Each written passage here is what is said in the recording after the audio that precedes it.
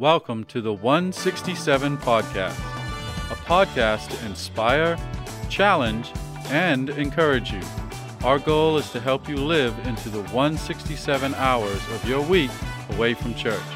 And now your host, Shannon Patterson. Well, hey, Porch community, and welcome to episode 156 of the 167 Podcast.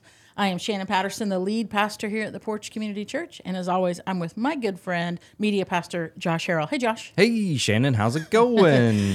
A little bit soggy. Yeah. We're a little bit soggy right now. Yeah, this is actually the second time we've tried to record this podcast. We were set, ready, headphones on, everything ready. And then Kristen comes flying in here. Hey, you want to pause that podcast and help us mop up the floor? Yeah. So... Yeah. We have plumbing issues still. This episode is sponsored by Roto-Rooter. Fill in the plumbing company who wants to offer to do the work for free. Yes. Call 867-5309. You're number one in the number two business. Yes. Who does number two work for? Who's on first? No. We just got through having fun with mops and shop vacs. Yeah. And good stuff. And now here we're back Back in at the the studio here at the Porch Community Church. Yeah. Or, I mean, it's got clouds, you know? We do. We have the ceiling's painted like a sky. So, how are you? You doing all I'm right? good. I'm a little winded now.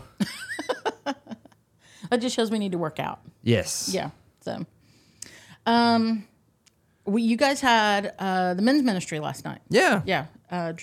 My husband Drew said it was really good. It was really good. It was a good time.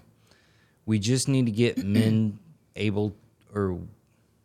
got to get men off their couches to come. Mm-hmm. Yeah. And I think that's the struggle with guys, is getting them to want to come to something by themselves. Mm-hmm. Invitation is the key to that. Yes. Because then they're not coming by themselves. Yes. Invitation. Because imagine if every guy that was there last night, 30-something, invited just one person and brought them, then there's... 60-something. According to my knowledge of mathematics, it would be 60-something. Well, I think we're going to get into that math in maybe the series in January about invitation. That's right. Yes, that is the season that is upon me as a pastor as far as in looking into January. This is something I feel like the Lord is really stirring up for us. And we talked about that last week. So. Hey, let's just jump into, is there anything you want to? Nah. All right, let's go. So this is something that I've had people ask me about. I've had them ask if we're going to talk about it. I've just had them ask me my opinion, which I have to claim a lot of ignorance on. I just have to admit that off the top. You as well? Well, me and you've talked about, like, I'd like to make a post, but I don't want to just make a post to make a post, you know? Mm-hmm. So, like, it almost looks like we're ignoring it, but we're not. We just... Right. It's one of those things where I'm not necessarily fond of just putting something on there and it's just a post. Mm-hmm. So we're talking about what's going on in Israel. Yes. With Hamas attacking Israel and then the subsequent response and the ongoing. And it's definitely not a new thing. Nope. It's been around. God is doing... He's doing a new thing. Yeah. God is doing a new thing. You know, he's doing it. If you haven't seen that video, please YouTube, God is doing a new thing. Please. And just so you know beforehand, it is an actual footage of Justin Crenshaw when he was about 12, 13. Yeah. Yeah, so. Yeah. God is doing a new thing. Yeah. Thang. Yes. All right, so back to seriousness. So with Hamas, currently it's Hamas, but it's always somebody versus Israel. Yes. And October 7th. And has been since biblical times. Yes.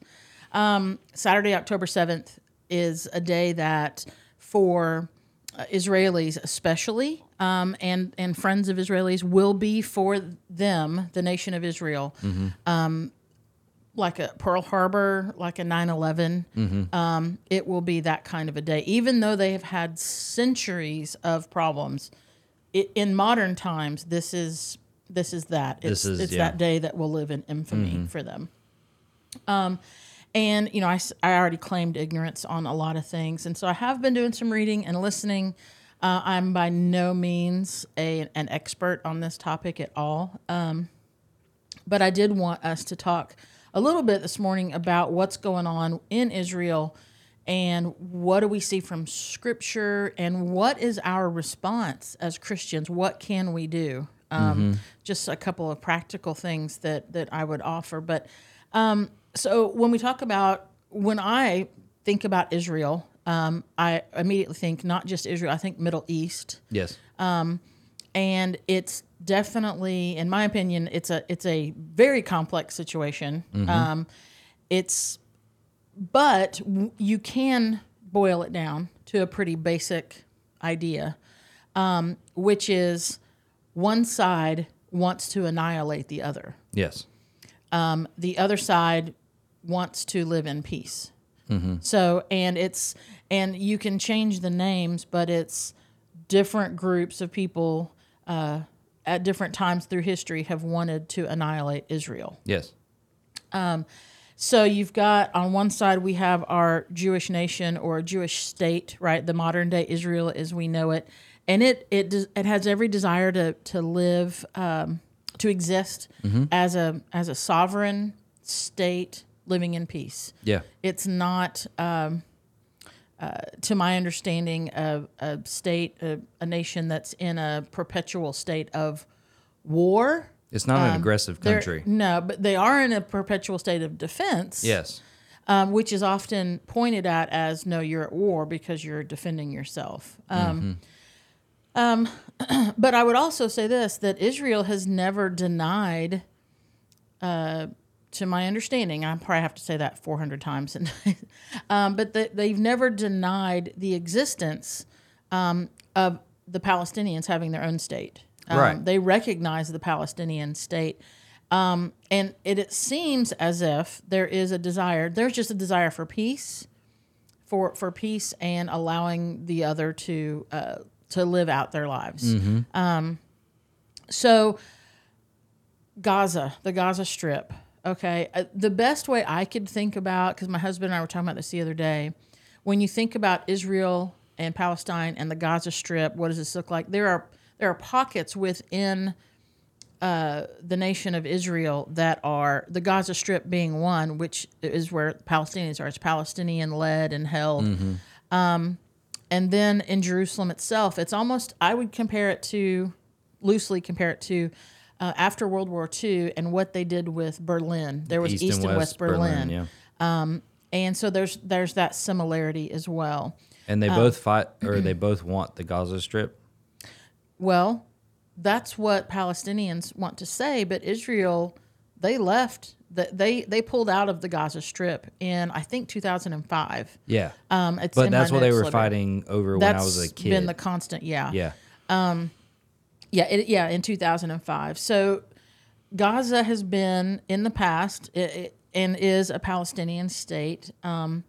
It's not, contrary to what, I don't think anyone's proclaiming this right now. I mean, maybe Palestinians are, or Hamas, is that Gaza is occupied by Israelis, but it's not. In 2005, Ariel Sharon, they completely left Gaza. They pulled out of Gaza. They gave the authority over to the Palestinians. And then when they did that, they elected Hamas to be their ruling, governing body in that. Now, I want to say, I'm looking for my notes here where kind of mention like who Hamas is. Hamas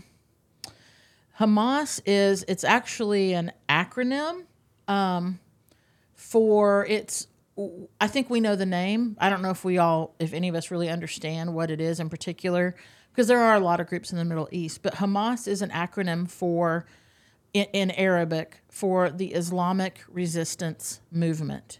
Okay. So that kind of says who they are right there. Yeah. They're not resisting Islam, but they are Islamic, and they are resisting non-Islamic people. Yeah.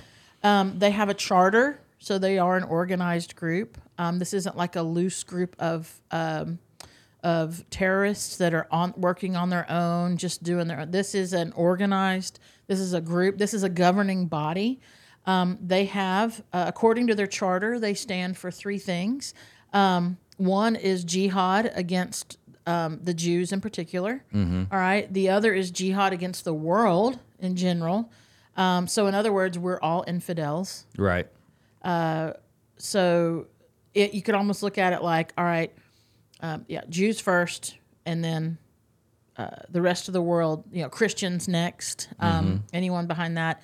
And then third, the three things they stand for, the third thing is they want to set up a global caliphate, right? The same belief that ISIS had, the same belief that Al-Qaeda had, they want to set this up as who they are. And a caliphate is a rule under a Muslim leader. Yes, right. Yeah, it's a caliph is the Muslim leader.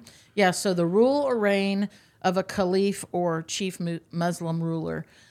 Jihad, for a definition, this is a very brief, narrow term, but Islam would say jihad is a struggle or a fight against their enemies. Right. But then we just heard who, like Hamas declared to be enemy, which is Jewish first, then everybody else. Yeah, everybody. So if you're not with them, you're an enemy of them, and therefore they can have jihad against you. Yeah. So that's kind of how that plays out. And so with now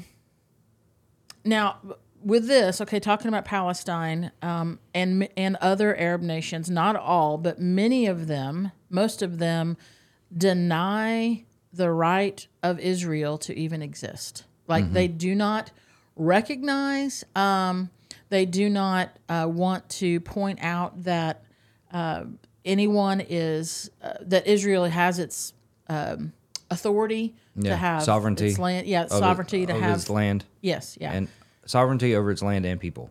There you go. Yeah. So they just don't believe they're legitimate, and so a little bit of history, and I know you're a history buff, so you might have more to add into this than I have, but since 1948. So in 1948, you're post World War II. Post-war, the UN, the United Nations, declared Israel to be a sovereign nation, which really kind of set everything off. I mean, it was definitely in response to the Holocaust and all that transpired. And but what happened in 48 under the United Nations was to partition the land into a Jewish state and into an Arab state. So this is when those kind of lines were drawn that we talked about in comparison to like a East or West Germany, and the Jewish people accepted this. Well, because they had a sovereign nation that they hadn't had in thousands of years. Correct. That's right. No Arab nation accepted this. No, they did not, because it did reallocate lands that existed in Arab nations. Hence Gaza Strip and other parts of Israel. So not only did they not accept the partition that was made in 1948, but you might know this, Josh. I was not aware of this. So Israel became a nation on May 14th, 1948.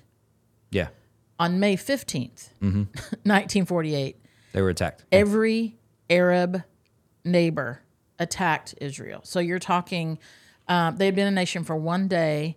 They did not have an organized army, and they had all the surrounding nations around them attacked them, laid siege to them. They wanted to destroy, and miraculously, they did survive that incursion. I mean, I say miraculously.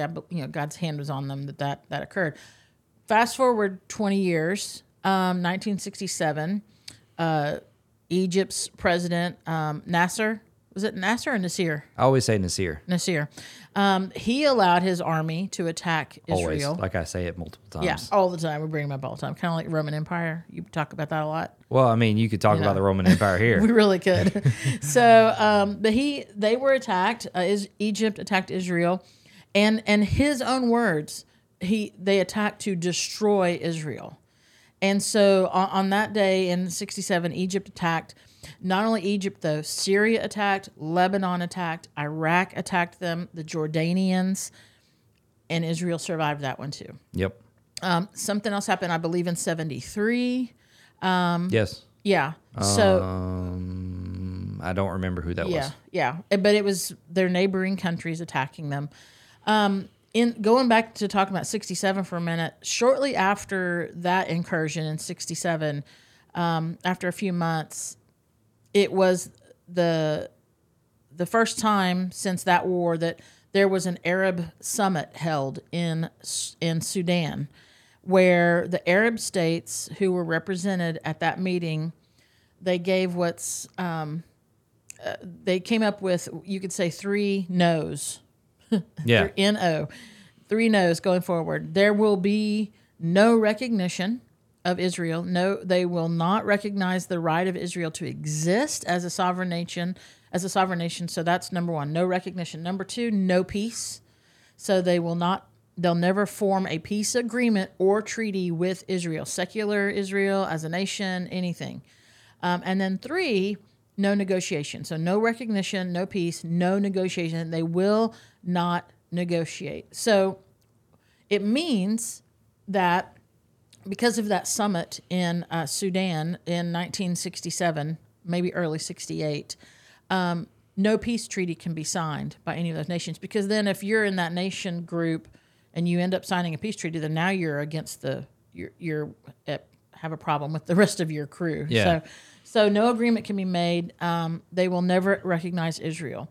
And so I think that's something that we need to understand. When we can kind of, I would say for me, uneducated in this, and flippantly be like, man, I wish they could just come to terms and have peace. When you have a group of people who, at their core, do not believe that peace it's not even an option. Like there's nothing you could bring to the table that they would go, okay, now we're good. It's like, it's not just leave Gaza because they left in 2005. That wasn't enough. It's not even leave the area of Israel. It's we want to destroy the people of Israel. The existence of them means there's no peace. Yeah. So now there is a charter. I did not know this. Found this out. There's a charter called the Hamas Charter. So this is the group.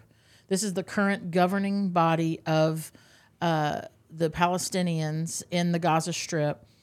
And the charter, so this is an official document.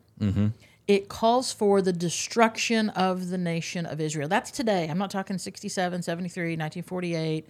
But this is like today. It calls for, in their charter, the destruction of the nation of Israel. And it says this, and I'm quoting, there is no solution for the Palestinian question except through jihad. And remember what jihad is? Religious war against enemies of Islam. Islam, yeah. So there's no solution for the Palestinian question except through jihad. Initiatives, proposals, and international conferences are all a waste of time and vain endeavors, end quote. That is from the Hamas Charter. Now, Mahmoud al-Zahar, he is the commander for Hamas. He warned, again, I'm going to have a quote here, that Israel is only the first target. He said this, quote, the entire planet will be under our law.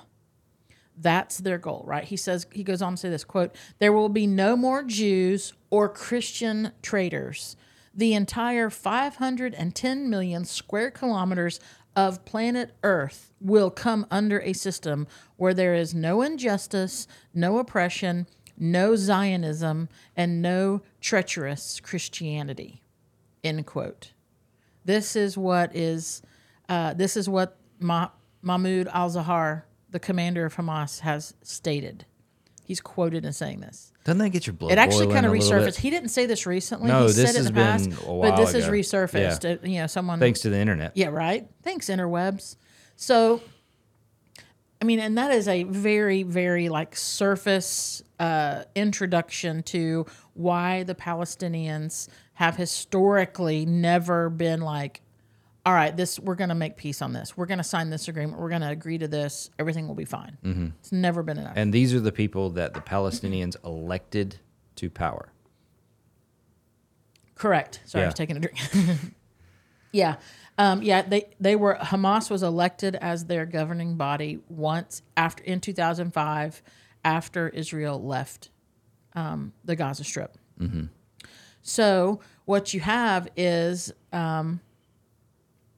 Palestinians, Arab nations, especially, and I'm not even well versed on this at all, so I'll just say Iran has funded these terror groups. And who's funded Iran? We have at times. So these people, and I say we, United States, Rambo, by sending Rambo 3. Yeah. And they've done, we've seen suicide bombers. We've seen these things. Israel did build a wall, a security wall that they call it, for their protection. Yep. And it seriously cut down on a lot of these suicide bombings that were happening. About 90%. It increased rocket attacks. Correct. So it decreased the suicide bombers. Then it was like, okay, well, what else? What are we going to do now? Yeah. So we got to get something over the wall. And interestingly, many people, especially in the Middle East, but I would even say some in America and some Western countries, chastised Israel for building a wall, for defending itself. Yeah. For defending itself. And that's what I don't understand. We talk about a wall here and we immediately think of what's going on in the southern borders. And it's... Those two walls have no correlation. Well, some would say they do because anyone could walk across, but Israel built their wall because they were being attacked, like militarily, like with weaponry, with, we don't have people launching rockets or coming across and blowing things up in Texas and New Mexico and elsewhere in the United States because they've crossed over. Correct. So that the wall that Israel built was to stop people from coming over to kill them with the intention to kill those who are not Islamic. 1,000%. So it's just interesting that Israel was like, oh, you're building a wall. Like, they were chastised for that. This is a loose number. I've read it in a couple different places, so I feel like it's pretty accurate. Before, not last week, but before October 7th. Right. So it's been a couple 2 weeks now. Yeah. Over 20, you mentioned rockets once the wall went up. Over 20,000 rockets had been fired from Gaza into Israel since 2001. That was kind of that time frame. They have done things like filled like balloons with ignition fuel and like lofted them up, tied them to a kite, and flown them over to drop them in and hope to start forest fires, farms, towns. Yeah. Of course. See, that kind of stuff is below radar, so you can't do anti-aircraft kind of stuff on that. We saw, I think all of us have seen the footage of the paragliders. Yep. That came in on October 7th. Machine gun guys in paragliders coming over. Drones with bombs on them or incendiary devices. So this has been, and up until October 7th, Israel did not declare war, like officially declare war against Hamas or Palestine or any other entity. But they have now they have a formal declaration now of war against Hamas. Yeah, not actually the state of Palestine. Correct, which is important to note because Hamas is in the Gaza Strip, no doubt about it. But Israel has not said we want to take out every Palestinian. No. They want to stop Hamas from attacking them, killing them. And I'm pretty sure the UN recognizes Hamas as a terrorist group. I don't know. You might need to. Yeah, I'm going to double check that. Use your quick fingers on that. So that is an important reason for declaring it that way as well, because if it is, then they can get UN aid. So let me double check. Well, and this is something I think that's important to know. And, people will have their opinions and their ideas and there might be some in the Israeli government that might say this, but from what I've read and seen and officials that have spoken on behalf of Israel, they did not want to declare war. They wanted to avoid declaring war. They did not want this. They did not begin the attack. That's an offensive thing. They have been on the defensive. They gave Gaza completely to the Palestinians. They left. Ariel Sharon brought any Israeli settlements back since 2005. All the settlements came back. They're not over there. This is a very well-known, famous quote, and it's definitely resurfaced recently. The fourth prime minister of Israel, Golda Meir, she said this, and this is, to me, this defines, if you're trying to understand the mindset of Hamas or those who declare jihad, I think this really paints a picture. She said this, quote, "We can forgive the Arabs for killing our children. We cannot forgive them for forcing us to kill their children. We will only have peace with the Arabs when they love their children more than they hate us." End quote. I mean, we will only have peace with the Arabs when they love their children more than they hate us. That is a definition of the mindset of those who live in jihad. And that whole thing. Did you find any information? Yes. So the United Nations has, as of 2018, has not officially recognized them. I can't find anything newer than that, but there are several countries that have. Right.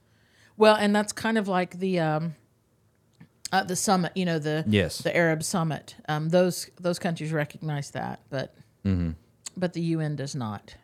So Australia, Canada, the European Union, Israel, obviously Japan, Paraguay, United Kingdom, and us have all declared Hamas as a terrorist organization. Right. So it always comes back, when you talk about the Middle East and you talk about problems in the Middle East, there's one, you could say Hamas, you could say Al-Qaeda, you could say ISIS, you could say a lot of different things. There's something that it always comes back to, and that's Israel. It always comes back to Israel. It comes back to Jerusalem, which is where, the centerpiece of it all resides. And Muslims would say the same. That's the center. That is our holy place, our birthplace. It's the birthplace of both. Yes, correct. And so now, scripturally, and again, I have not tied my understanding of what I know in what I've read in Scripture and what's happening in current times. I've never been like an end times kind of looking at things. But when you talk about war and stuff, that's what I'm talking about. There is a great war that's mentioned in the Scriptures. There's a great war that Israel will fight that we read about in the Bible, in the Scriptures, and that's one of the questions. Justin was just telling me that that was a question they're doing in their college Bible study portal. Yeah, they've just started Revelation. Yeah, and that was one of the questions that came up was, is this the war that we read about? Is what's going on right now part of this? And I would just say, to immediately answer that question off, my limited knowledge is no. But I think, like a lot of things, it points towards something like that down the road. Yeah. I mean, this is definitely an escalation of things that have been happening and building up. I mean, because the scariest thing to me, Josh, as I've watched the news and I've seen footage, and not even the news, like YouTube, is to when you see the people in Palestine, in the Gaza Strip, who are protesting Israel's response to the attack. And they are, it's thousands, hundreds and thousands of people who are being stirred up right now against Israel. Yeah. And against those who would defend Israel. That to me is the part that's like, ooh, everything's horrible. Yeah. But it's like, where does that go? What is the ripple effect? Are there this? biblical implications? Right. Yeah. So, when you think about Israel in itself. The fact that they have basically a declared sovereign state would lead to it being possible that it could be. Yeah, You know, yeah, because that's one this. Yeah. because that's one of the stipulations is that they have It a is sovereign nation. That's right. That's right. It's about the size of New Jersey, just to give us a little bit of perspective. I don't know if you really know New Jersey, but it's about that size. Jersey? According to the... It's about the size of Jersey. I don't even... We're horrible. That's what the Google says. It's the size of Jersey. But it all comes back to Jerusalem. So, okay, I want to mention two different passages from scriptures that talk about prophecy in Israel. In Zechariah chapter 12, the prophet Zechariah says, it will happen in that day that I will make Jerusalem a very heavy stone for all peoples, and all who would heave it away will surely be cut in pieces, though all the nations of the earth are gathered against it. Okay, so if you take that scripture in regard to, is this the Great War? Well, all the nations of the world are not against Israel. So the Bible kind of gives us this prediction, understanding that the focal point of history is going to be centered on Israel. It's going to be on Jerusalem. It's going to be on the people of Israel. They're a part of this. In Ezekiel chapter 38 and 39, and I mean, I would encourage you all to go and read it and look at it and see what it says. But there's this prediction of this future war.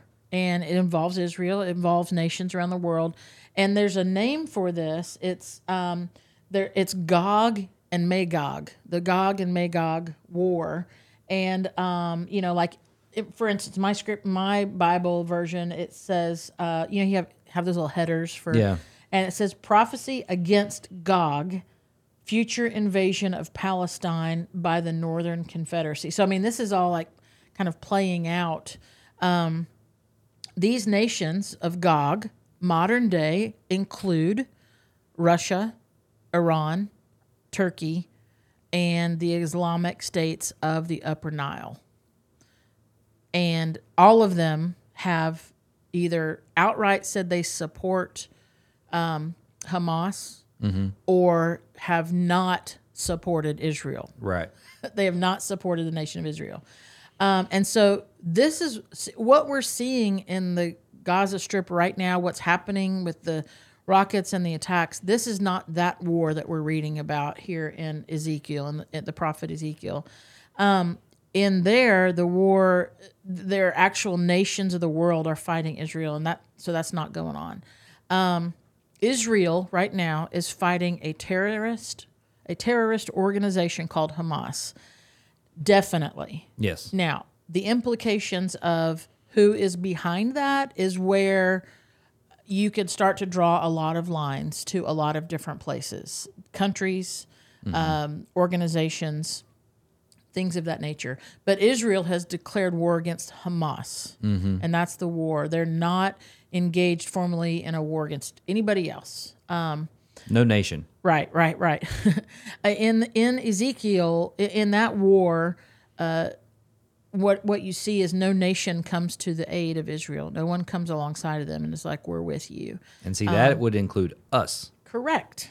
Yes. Yeah, and some of the other countries you just mentioned. Yeah, UK, but, Canada. Others. I mean, I'm thinking about the United States. Yeah, for sure, yes. Yeah. And so now when you read in Ezekiel, you'll find that God himself defends Israel alone, and they come out victorious. So when we start to get into like the prophecy and things of what's going on in the world and how's that playing out, this is not it, but it's definitely like a, hey, you know what it talks about in the Bible? This is starting to look like that, because there's times when we read stuff in Scripture and we're like, how would that look in our time? Yeah.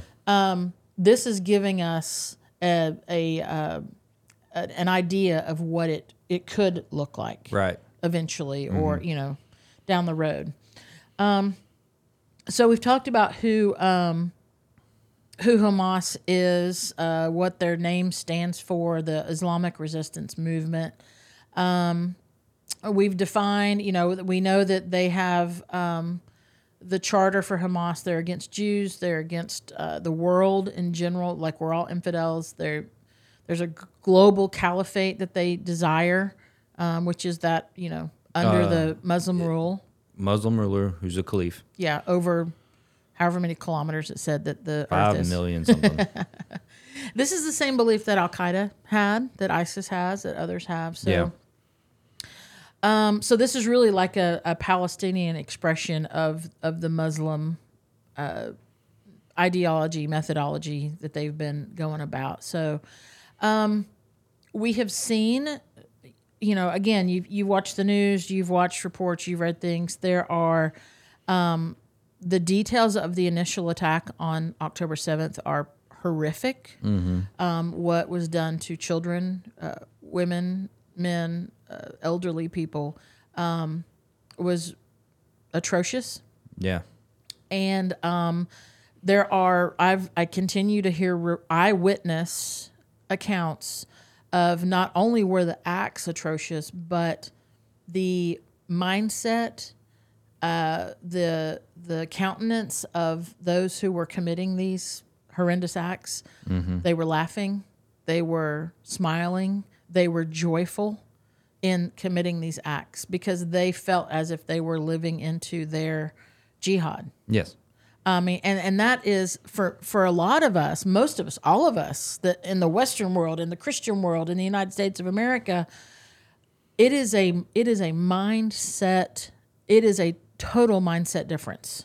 Like, there's this sense of moral code. You go back to, I know you're a history buff. You go back to like the days of land battles where armies would march out in rows and there were rules. Yeah, there were rules and now, not that everyone abided by them throughout eternity, and every army did atrocious things, even the U.S. military. So without a doubt. Not saying that. Yeah, just these go are ahead not and the get only that people. out of the way. Well, let's just say this: humanity from the beginning, Cain and Abel did stupid things. They killed one another and did Yes. that. You could call that an atrocious act. He killed his brother. But what you see is this with these acts is just there's a total mindset difference that is it's almost impossible for us to understand. So when we think about reason, when we think about peace talks, and we think about all these different things, that's not, it's not there. Now, there might be one or two politicians that kind of rise up to represent them and speak to it, but I would say based on history, even a Hamas leader who's going to sit at a table and have a summit or whatever might happen, there's a whole group of people behind them. They're like, we don't care what paper gets signed or whatever. Like, that's not what we're not doing that. That's not our intention.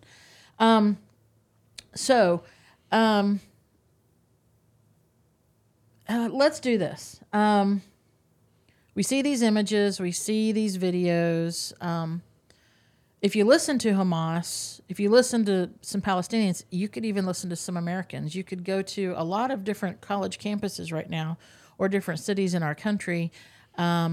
You might even find some that are professing Christians who are that have a narrative that they're saying this is Israel's fault. Israel started all of this. This is all their fault. And I don't, their existence. I mean, when you say that someone's existence is the reason you hate them, I don't know how you can be bound to be like, sorry, I'm breathing. Like, there's no answer to that. Mm-hmm. I think a lot of people who are, now listen, do I desire for innocent people? I'll just talk for myself. Do I desire for innocent people in the Gaza Strip to be killed? Absolutely not. Nope. Not at all. On either side. Right. And well, I'm saying in the Strip now where I don't want Palestinian people, I don't care if they're Muslim, whatever, it doesn't matter. Do I want innocence as far as those who are not engaging in war? Because we don't want to get into the whole spiritual aspect of who's innocent, because none of us are, apart from Jesus Christ. Actually, I said I don't want to get into that. That's the reality of everything. So, but no, I do not wish for those who are not engaging in war to be hurt or, even like displaced is horrible, but listen, die or get out of the way. Get out of the way. Get out of the way. Yep. Like that's, because I know that was the thing is you're asking people to go. It's like, yeah. Anyway. And then, okay, so I'm going to get to this. This is something I wanted to share. Some would say that, I have seen, you talked about being hesitant to what do we post and how do we post it. Mm-hmm. If someone posts something like pray for Israel, you'll find pretty quickly there'll be some comments that are like, well, what about the Palestinians? And it's like, no, that's pray for them too. But like they're saying, I'm praying for Israel. Mm-hmm. Like I'm not saying, I didn't make a post that said, I don't pray for Palestine. No. You just said pray for Israel. Yeah. And that, that's kind of a gotcha mentality where people want to get into. But there are those who claim, oh no, there's a whole other narrative. This is Israel's, this is their consequence. They shouldn't have been here to begin with. Mm-hmm. And that's kind of where a lot of people stand. And one of the hesitance I have about posting is because I do have, this is something I have a hard opinion on. Mm-hmm. God chose the Jewish people and they're still his chosen people. Yep. So, I do have an opinion, and that's something, and I never want my opinion to come out in posts. Yeah. So that is one of the hesitancies I've had about posting, because I do have, well, as Christians, yes, we're God's people. Yeah. We've been grafted into the people 100%. Of Israel, and because the United States which is why we're hated. Yeah, and even from a political standpoint, the United States was one of the strong voices in getting Israel established. Mm-hmm, mm-hmm. So even not stepping aside from the Christian, which it's hard to do, impossible to do for me. Even from an American standpoint, I still have a pro-Israel stance in any facet of the situation. Mm-hmm. Yeah. But I don't want anyone to be hurt. Right. Yeah. And that's the kind of the main argument against Israel when they do respond to attacks. In talking about the Gaza Strip, innocent people do get killed. Yes. They are killed in the process, and so often the standard response is, "Well, see, this is what Israel does. They're killing people too. They're massacring people as well." Israel has, without a doubt, unintentionally killed innocent people who were not engaged in fighting against them. This is a densely populated area, the Gaza Strip. And the Hamas leadership, their fighters, their leaders, hide in hospitals and schools and neighborhoods that are densely populated by civilians. And that is where they are holed up. That's where they're hiding. This is why the Israeli government was telling people the last, a week, 5 days ago, go to the south, get out, because we're going into those tunnels that have all been elaborately designed and dug that go over from Gaza Strip into Israel, and we're gonna flood these out. We're gonna do this. So get out of the way. But they hide behind this, and that is a cowardly. Yeah, it is cowardly thing. It's yeah. Yeah. So in 2014, as an example, the entire Hamas leadership had its headquarters under the main hospital of Gaza City. So Israel has this choice. It's like, what do? Do you take out that hospital and take out all of the Hamas leadership and cause that disruption? Mm-hmm. And they didn't. No. They knew they could have. And they said, no, we're not going to take out people who are not engaged in actively fighting against us. And so many of those leaders from 2015 that could have been taken out were not. They were spared. Because they were hiding behind the injured and the sickly. And that's what Israel did. So when people want to say, well, Israel's doing the same thing, they're not. No. They're not. So here's a question where I want to land on today's episode. How should we respond? How do we, and not even respond. I don't even want this to be like, how do you respond to someone who doesn't agree with you? How do we pray for them? How do we pray for Israel? How do we stand alongside of them? How do we say, what can we do personally, or you and your family, your spouse, your community group, and you've talked about this, and you're like, what do we do? See, because on October 7th, here's what I do know. We talk about the Holocaust, okay? Mm-hmm. We saw a lot of course, we have obtained through history footage that the Nazis had of what they were doing and things that were happening in concentration camps and in the ghettos and different things that they were doing in Poland and many places afterwards. We saw it afterwards. Yeah, we didn't know the Holocaust was like hardcore happening until we found it. Right. And then you get the footage of the concentration camps. Yes. And then afterwards you get the testimonies of survivors of the concentration camps. And you have these Nuremberg trials that held, these Nazi officers, war criminals, accountable. Yeah. All of that was afterwards, that it was public knowledge and understanding. And, there's a couple of weirdos that are like, that's all made up, which that's just ridiculous. But that was all afterwards. Yeah. We have because of the world we live in now, where we have iPhones and we have ability to upload things as they're happening, we have clarity about what's going on immediately right now that we have not had historically in the past. No. And so we are seeing and hearing real time almost, just with a small delay of what's happening with Hamas, with the terrorists, and how they're affecting people and what's going on. Yeah. Well, I don't know about you, but I've so what really put that into like my mind's eye is like the ability to see stuff right now was the Ukraine and Russia deal. Mm-hmm. But then now looking at the Israeli and Hamas deal, not as much is public. It's almost like there's an active force silencing some of that. Yeah, yeah. And I think this is as much a spiritual war as it is a physical. Mm-hmm. So, and I think there is an active, because I'm not seeing as much on mainstream as you did for Ukraine and Russia. Yeah. I have to go look for Israel and Hamas. But you couldn't turn around without seeing Ukraine and Russia.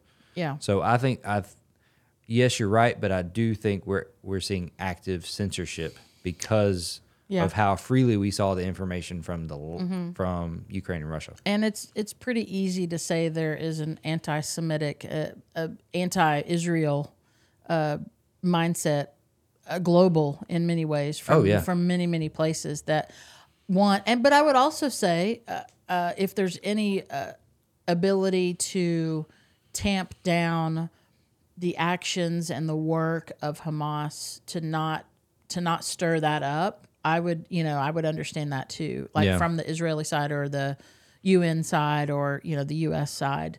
But we are talking about anti-Semitism. This is amping up.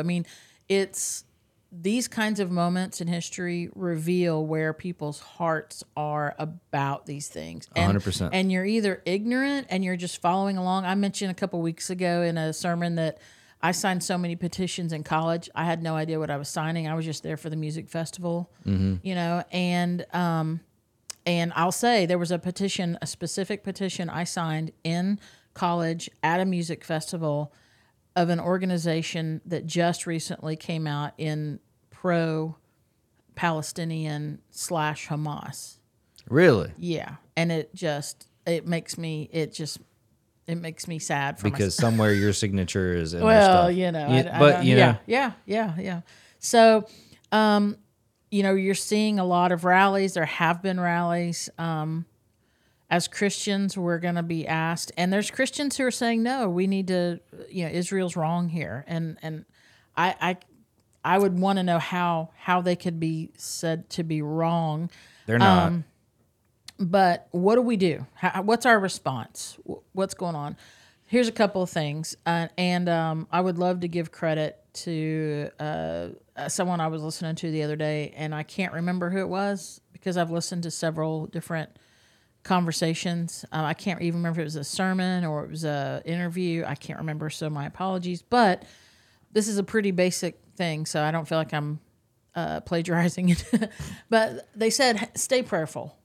Stay prayerful. They said three things: stay prayerful, stay informed, and then they said stay encouraged. And I want to add, what does that mean to be prayerful? We're told Psalm 120 says to pray for the peace of Jerusalem.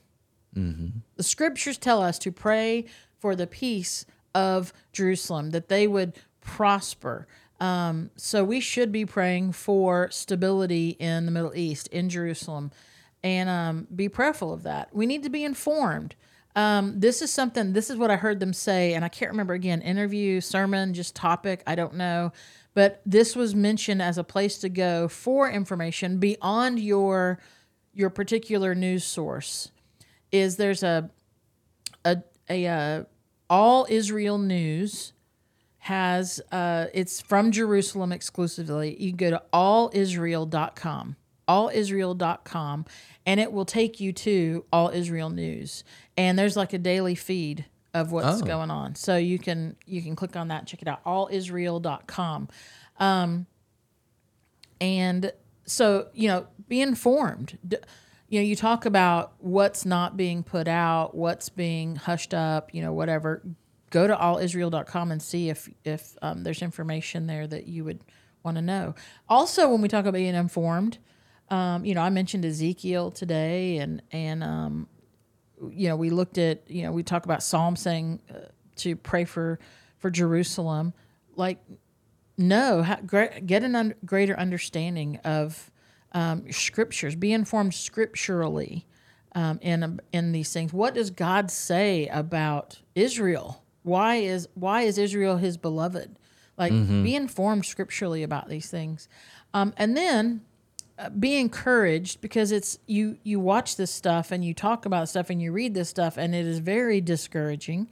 Psalm 121 says this, and I want to read verse 4. It says, he who keeps Israel neither will slumber nor sleep. It's talking about God. God will not. He is keeping them, and he will not sleep. He's done it time and time again. He did it in 48. He did it in 67, 73. He's done it for 400 years of slavery and destruction and dispersion and Holocaust. He does not slumber, does not sleep. He is keeping them, and we need to continue to pray for them. He's going to keep them and hold them and get them through. The ultimate encouragement I want to end this with is what Jesus told us. He said, when you see these things begin to take place, lift up your eyes, because redemption draws near. Of course, he was talking about his own life and what was transpiring, but it's true. In times of destruction and violence and things seeming to just be coming apart, we lift our eyes to the Lord. That is whom our redemption comes from. So stay prayerful, stay informed, and be encouraged. And again, I'll say check out allisrael.com. And if you want to hear that, of course, you could always go in the other direction and check out Al Jazeera. I don't know. Don't if you want to hear it. If you're listening to this podcast, don't do that. So, Josh, anything else you want to throw in on this? This was a very surfacey. Yeah. I very likely may have misspoken about something, and I'll listen to it. And if you have a question or a comment or hey Shannon, that was not. Let us know. We'd like to hear and see. Yeah. But I want to continue this. We both don't. Neither of us claim to be experts on this. On much of anything. But there is biblical standards about on Scripture. when it comes to Israel. And if you Yeah. Go ahead. If you stand with the Bible, you stand with Israel. Yeah. Yeah. And it's cut and dry. Yeah. Yep. Agreed. Very much agreed. So, Porch community, thanks for being with us today. And if this podcast was encouraging to you or helpful or informative, pass it on to someone else. And we look forward to talking to you next week. Who knows? We might continue this conversation. We'll see. But we definitely look forward to seeing you this Sunday as we are moving along. We're still in our Acts series. We're kind of starting to begin the ending of it. We got a couple more weeks before. I think we said by the time we conclude, we'll be about 30 weeks that we had spent. Yeah. Or 28, depending who you ask. Depending on how it's labeled. Depending on our math. Want to mention, we got Porch Fest coming up. Yep. October 29th from 4 to 6. Yes, 4 to 6 p.m. It's really going to be good. Chili cook-off. Listen, if you have a chili recipe or you like chili, you need to be here. But we would really love some great chili entries because you've got some good prizes in store. I got them at the house. They're looking pretty cool. I think I've got a little photo I'm going to take of them. Mm-hmm. I just got to go buy some peppers. Yeah. But I'll post those shortly. Sweet. I'm really excited. Porch Fest is fantastic. Well, and I was thinking about this morning. Let me say this real quick.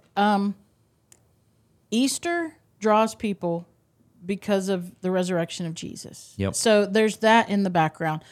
Christmas, the birth of Jesus. There are these moments in the calendar of the church that you go, wow, people are going to come. Yep. Super Bowls, as I call them. The Super Bowl Sundays of, Well, something like a Porch Fest. It's not a religious holiday. There's nothing going on. If anything, people are like, well, you're kind of doing that around Halloween. Well, if you want to go back and listen to a Halloween episode, Halloween is the combined word of All Hallows Eve, because November 1st is All Saints Day. Yep. When you remember those who've passed and in the Lord. So, you can say we're doing Halloween stuff. But anyway, Porch Fest, it's hey, we're having chili. We've got games. We're hanging out. We're here on the campus. It has the opportunity to draw people to our campus who might be like, I don't really care about Jesus. I really don't. I had a really bad experience at church. I don't want to go to a church, but I'll go to the fall festival that church is hosting because it's something for my kid. There's an opportunity for us to engage with a whole lot of people in our community and just be ourselves and just be real with them and see where the Holy Spirit takes that. So Porch Fest is about community. It really is. And for the people that are open to it, it's about Christ-centered community. Amen. I like it. Yep. Good job. Well, hey, thanks for sticking with us. We look forward to talking to y'all soon. Josh, thank you as always for what you do. Thank you very much. All right, we'll see you guys later. Bye. Bye. You've been listening to the 167 podcast. Join us next time for more insights to inspire, challenge, and encourage to help you live into the remaining 167 hours of your week.